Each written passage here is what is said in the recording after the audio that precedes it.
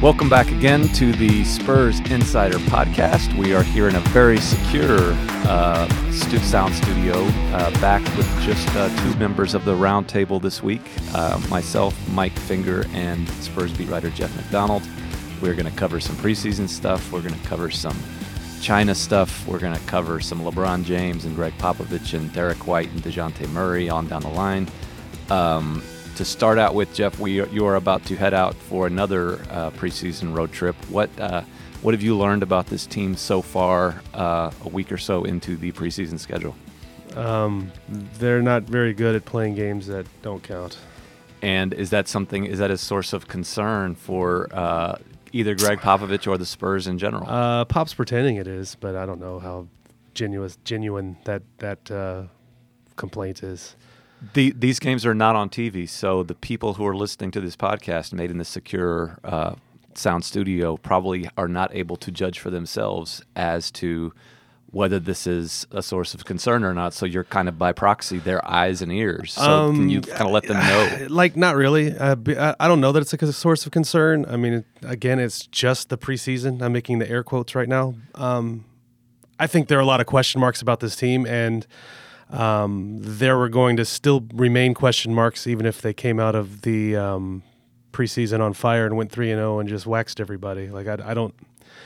It's just hard for me and for I think even the coaches to really draw many conclusions from the preseason when you've got different lineups, different combinations, different players with their own agendas, and I don't mean that in a bad way, but some guys are working on getting in shape. Some guys are working on a new move. Some guys are working on a new spot in the offense. Like I talked to LaMarcus, he's really just concerned about his touch around the rim right now, and that's sort of what he's focused on. And when everybody's doing that, it's really hard to really get a gauge on where you stand. I mean, you would feel better if they came out and were just murdering everybody, but I don't know that would make a difference either. It's ridiculous to look probably at box scores in preseason games for a variety of reasons, but some numbers that jump out at you that you've kind of chronicled in the newspaper and online is Derek White did not start very well. Is there something to that, his struggles in terms of shooting, or is that just a guy who kind of was busy all summer long and maybe might not be back in the swing of things yet? I don't know. We'll see, but I mean, you'd like to think he'd be better than 1 of 13 or whatever he was those first two games. Mm-hmm. I mean, he's kind of got it's not a long track record, but he's got a track record that he's been better than that. I think there is something to the fact that he was busy all summer playing in China, and maybe there's a little fatigue factor. He's back on the bench now doing somewhat of a different role than he filled for most of last season when he was their emergency starting point guard. So I think all that stuff together, and I think, we even saw it a little bit last year. He's just sort of a streaky, inconsistent young player, and I'm sure there were stretches last year where he was 1 for 13. We just didn't notice them because they weren't the first 2-3 games that we saw him. Right, and I do find it sort of compelling that this is what Popovich has chosen to do with him in terms of this guy who, when he made his breakout, and we call the early part of that Nuggets series kind of when people around the league noticed who Derek White was the start of that Nuggets series. He was starting, and he was able to kind of take games over. Now Pop is kind of asking him to become, obviously not Manu Ginobili, but that mindset of a guy who comes in and provides energy, minutes, production off the bench, and that can be a difficult thing for veteran players to do who are used to starting, and I assume it's probably kind of a different attitude or mentality adjustment for a guy like Derek who, like I said earlier, he made his impact starting last year. Now he's going to be asked to do something different.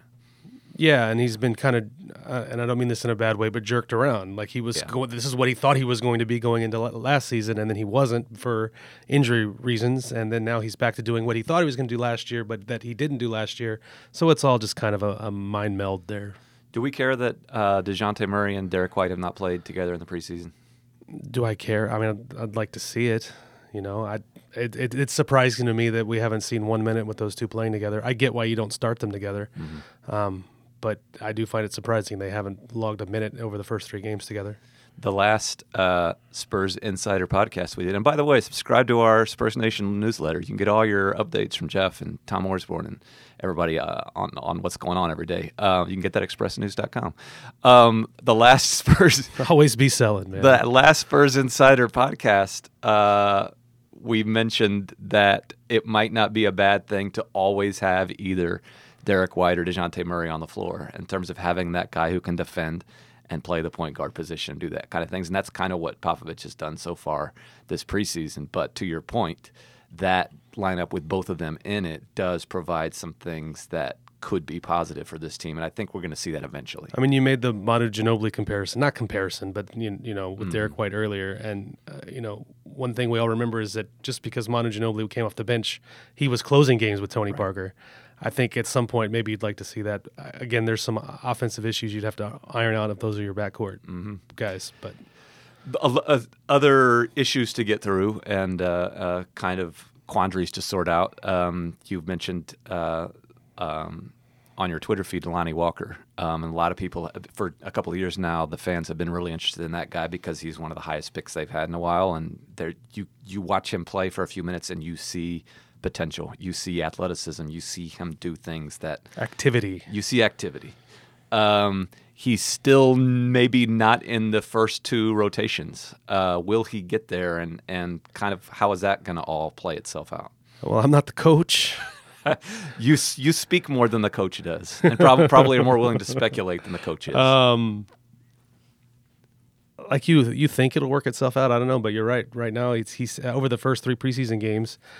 He basically seems to be behind Marco Bellinelli in that guard rotation, which I think a lot of Spurs fans will probably find disappointing. Mm-hmm. I'm kind of on your side there. Like I'm Meaning you're on the fan side there. Fan side, yeah. I've seen enough of Marco Bellinelli to know what he is. That said, you sure have a lot of guards like Lonnie Walker, like Derek White, like DeJounte Murray, like DeMar DeRozan, who are just slashers who slash and don't have a lot of range beyond 18 feet. So I can get the appeal of having someone that does something else in your rotation. And if you're going to make, for the umpteenth straight year, Pop is talking about wanting to shoot more three-pointers this year. If you're going to do that, you have to have three-point shooters on the floor. Mm-hmm. So I get the appeal or why it is how it is right now. That doesn't mean the fans or I have to like it or like watching it. Have we seen any better three-point shooting acumen from any of those slashers that you just mentioned so far this preseason? I mean, the guy that's knocking him down is DeJounte Murray, but he can't make like almost anything else. It's kind of like bizarro DeJounte. In a way, that's not terrible. Like if he can just make the threes, like you don't need the mid-range stuff from him when you have all the other mid-range guys available. So I mean, if DeJounte is just going to be a guy who can hit an open three, I think they'll take it. I'm not sure he's really going to be that. Right, but it's at least somewhat encouraging that he's made a couple. Yes, sure. Will it come from DeRozan? It doesn't look like. I mean, again, we're going off three preseason games, but it doesn't look like it. The only three DeRozan I think has taken from 3-point range this preseason. He was fouled on. I don't know what Brandon Ingram was doing there, but he did get 3 points out of it. So speaking of that team, this was your first Zion experience. What did you make of that? Man, he's really interesting. Like you don't see a lot. That kind of movement in that kind of package very often. Those of us who follow basketball, like especially at the college level. Those of you? Yeah. As opposed to those of me? I'm just speaking in the royal we. Have been aware of this guy for a long time. I mean, he went to 1 year of college and now has not played an official NBA game yet. But when he was in high school, he was this legendary guy. I mean, he was like a YouTube sensation, and people were excited about what he was going to do. And there was this criticism of, these shots that he's getting in high school, he's never going to get in college, like in the ACC. And then he goes to college and he gets all these shots. Like he's able to just score at will at point-blank range. And, that's great now, but he's not going to get him in the NBA. He's sort of still getting his shots. So far. And maybe it won't happen in a playoff series against, the best, against the Clippers with Kawhi and Paul George and all these guys around. But he's able to get his shots. It probably matters that he can't shoot worth anything, but not it doesn't 100% matter. And to be clear, he's not a terrible shooter. He made open 3-pointers at Duke. I mean, that's not a big part of his game. I guess the game I saw the other night, he didn't have to take those. Right. And that's a special skill. I mean, to be able to get what looks like garbage buckets. I mean, even in NBA preseason games, they're not just there for the taking. You kind of have to have a skill. Here's a dumb question. He's left-handed, right? Yes. Okay, see, I think, so some of this, I don't want to take away from him, but, there were a lot of moments the other night watching, I'm like, oh, yeah, they forgot he was left-handed because they were guarding the wrong hand. People did that occasionally against Manu Ginobili in year 29. It's one thing that the great Jakob Poeltl said after the game is, it'll get a little easier to guard him once we've seen him more than once. It's sort of like seeing some crazy pitcher for the first time. And I don't know that easier is not the right word. I don't know that mean it gets easy, but once you remember things like, oh yeah, he's left-handed, you have a little bit of better chance. Speaking of the great Jakob Poeltl, he and DeJounte Murray have a deadline coming up, correct? In terms of sure. Is that going to happen? Yeah, I'm not the GM. Again, you talk more than the GM does. You're more likely to speculate than the GM is. Is that a priority to get both those guys? Because if you don't sign them to a contract extension now, then they could be restricted free agents next summer. I think you generally extend them. I mean, that's generally both of them. That's generally been the way those things have worked for the Spurs, unless it's somebody that they don't really have a long-term interest in. And both of those guys probably fit into long-term plans. Right. I mean, yeah. And there have been some times you didn't offer Corey Joseph back in the day because you knew coming up that was going to be your big free agent this summer, and you didn't want him tying up. So it kind of depends on what you're looking at as far as cap goes down the road and what you want to do with it. And Poeltl's been starting preseason. Yes, just like he did at the end of last season. Mm-hmm. That seems like Pop's going to ride or die with that, I think. It could change within that week. Sure. But that's probably how they're going to open is with Bryn Forbes as your 1 3-point threat in that starting lineup. And the two bigs. And as somebody pointed out, they open with New York, who has 100 power forwards, so it's not the dumbest thing in the world to start that way. Right.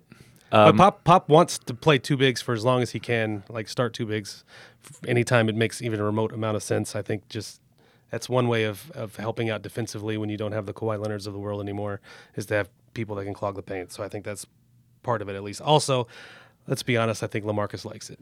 He likes not pretending that he's a 4. Yeah, and this is not a criticism, but he likes not having to do all the little dirty work stuff, and he can just focus on being LaMarcus. Right. We've talked a lot about stuff that Pop has done that he's always done, kind of the same old Pop. But there was a first this preseason, the first time the president has ever mentioned Pop by name, and Pop kind of had to. Pop was asked about that. What did you think about his response to that? And were you surprised that that this finally happened? I was surprised it took so long. Yeah. Like our guy in the Oval Office takes shots at everybody who blinks at him wrong, and it's been 3 years, and it took 3 years for him to get to Steve Kerr and Greg Popovich, who have been sort of open season on him since inauguration. My theory on that, we've discussed this before, and this is not me being a political commentator in any way. Don't want to get political here. I'm just saying that the president tends to react to things that are discussed on Fox News. Exactly. And I'm not sure that Greg Popovich and Steve Kerr have been on Fox News very often in the past. It's been more of an ESPN thing. That's true.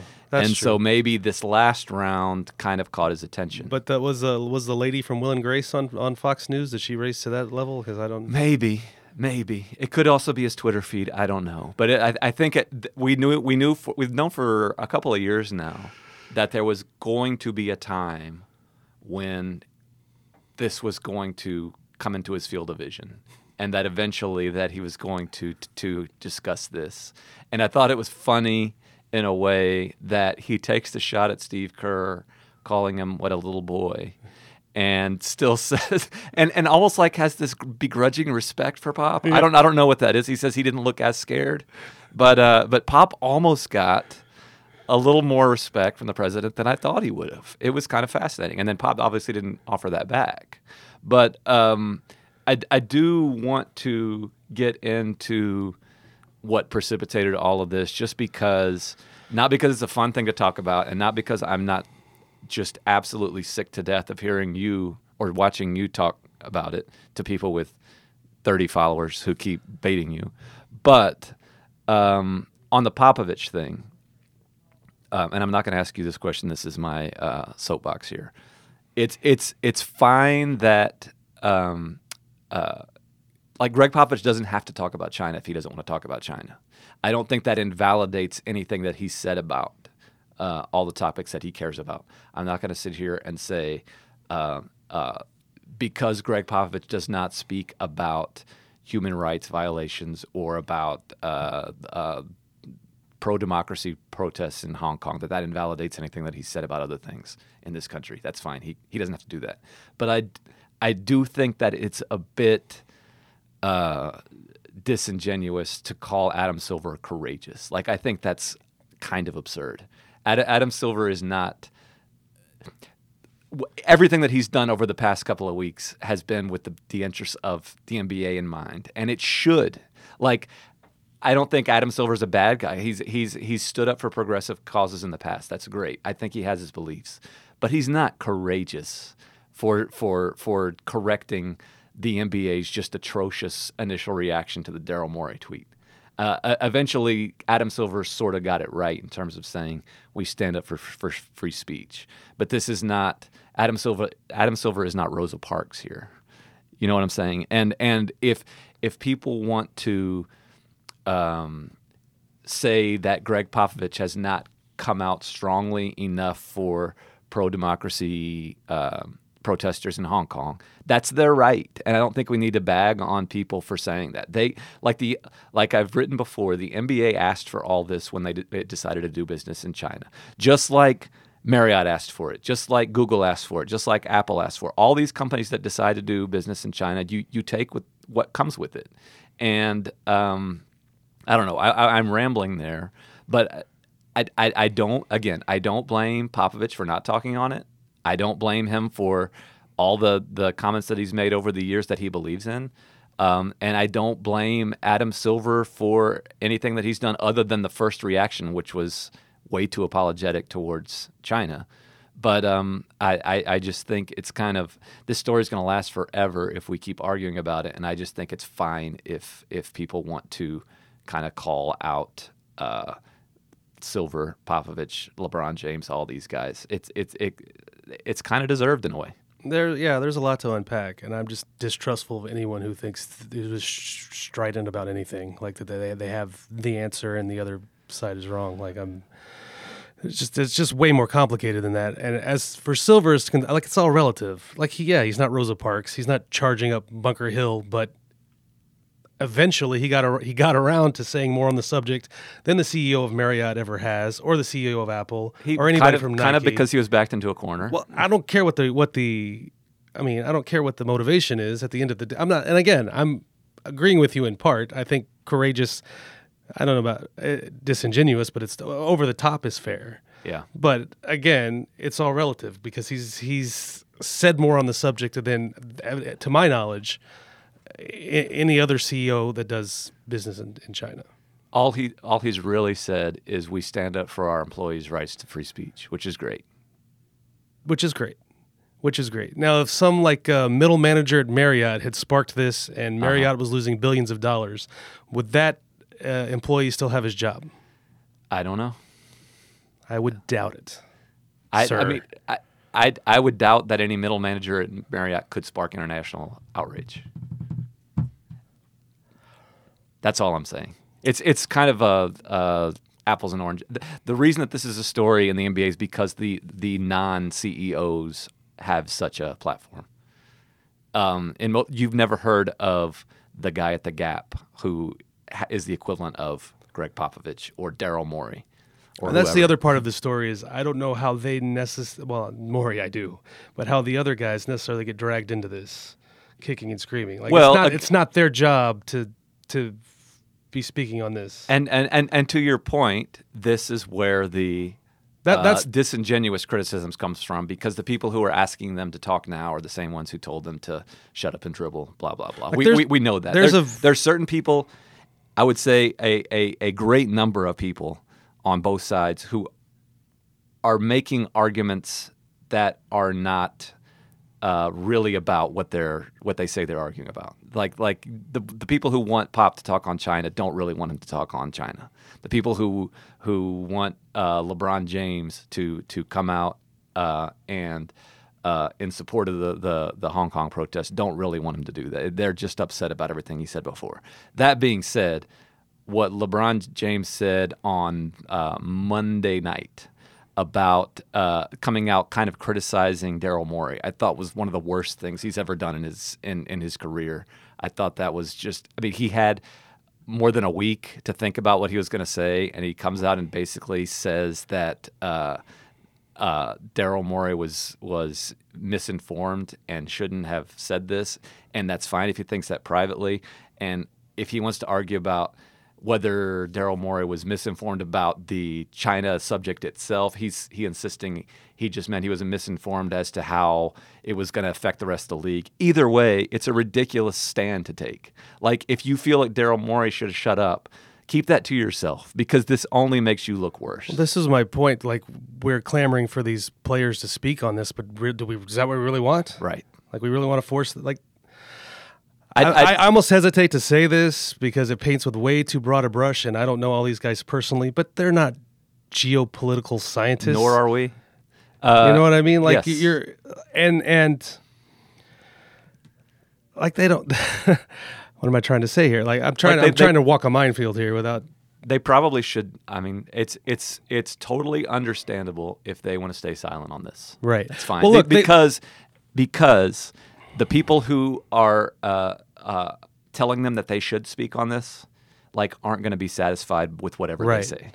So let the certain fans, certain outsiders, certain critics call them hypocrites. That's fine. In a way, the whole league is hypocritical for choosing to do business in the places they've chosen to do business, just like lots of American companies, just like lots of American consumers who buy these products. That's really the conversation. There's a dose of hypocrisy to everything. Yes. And so, like, if the choice that LeBron James and Greg Popovich and James Harden and Steve Kerr up and down the line, if it's like either stay silent and let people criticize me, or keep the conversation going and possibly make it worse, like, it's probably easier just to dodge it.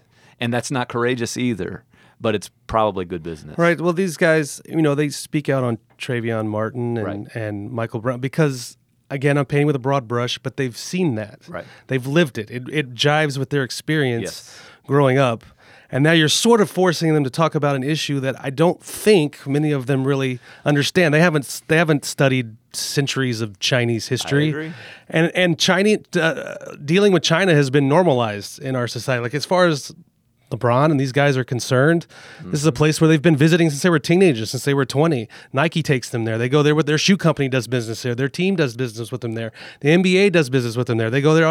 FIBA is going to put the Olympics there, and then the World Cup. So they don't see it as some. And right, I'm not excusing it. I'm just explaining. I don't think that they see it as some big red menace, and so they don't really understand what they're. It's not like. If they were being asked about going into business with Al Qaeda or ISIS, they would. No one would support that. You know what I mean? Okay. But but we're getting off on quite a tangent here. My point with you is here, and this is the real talk section of the Spurs Insider podcast, which also is to help promote the Spurs Nation newsletter, which you can subscribe to at any time at expressnews.com. Do you think anybody subscribes to it in China? Maybe. Should we be doing business with China? That'd be. I'm not. Wait, never mind. I'm out of this. We're anyway. Yeah. My point is, like, these arguments that you're making.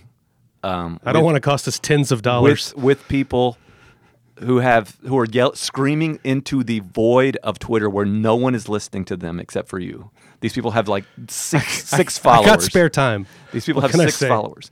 Like, you're not going to change their minds, and B, you're sticking up for a league that probably doesn't deserve. Sticking up isn't the right word. You kind of are. I take umbrage, sir. Umbrage. The arguments that you're making are fine. Like, yes, these guys have the right to speak on what they want to speak of, whether it's LeBron or Papa or whoever. But like you're not changing anybody. No one's mind is being changed in any of this. So why do we talk about anything? Nobody's mind has changed about anything. Why do we even have a podcast? Well, what is life? People might be listening to have you change their minds on DeJounte Murray. Nobody's changing their mind on DeJounte Murray and Derek White either. Those are as entrenched as anything. I think some people. I don't think so. The point is that this is I just don't see the upside of defending, of sticking up for LeBron James or Greg Popovich or Adam Silver or the people who say they should shut up. I don't want to stick up for them either. I think it's just a situation that is obviously complicated, obvious, and that's what I've been saying. Just it is what it is. Like you can have your little outrage. I'm just outraged at the outrage. You shouldn't be. That's my point. Don't be outraged at the outrage is ever present. Outrage is omnipresent. It's there. Your outrage is kind of absurd. Anyway, that's what I'm we never have. coming back on this podcast ever again. Well, the way I've been mishandled like Avery Johnson. I think that I will not be mishandled. Avery Johnson would be probably a better guest, but we will probably be back in this secure, soundproof studio for another Spurs Nation podcast on a regular basis again, probably every week or so. We have season opener coming up next week. We could begin. Where's Tom, by the way? Tom did not want any part of having you yell at him about signing. He's a coward. Okay. He's a coward. I think he's courageous. Until next time, this is Podcast.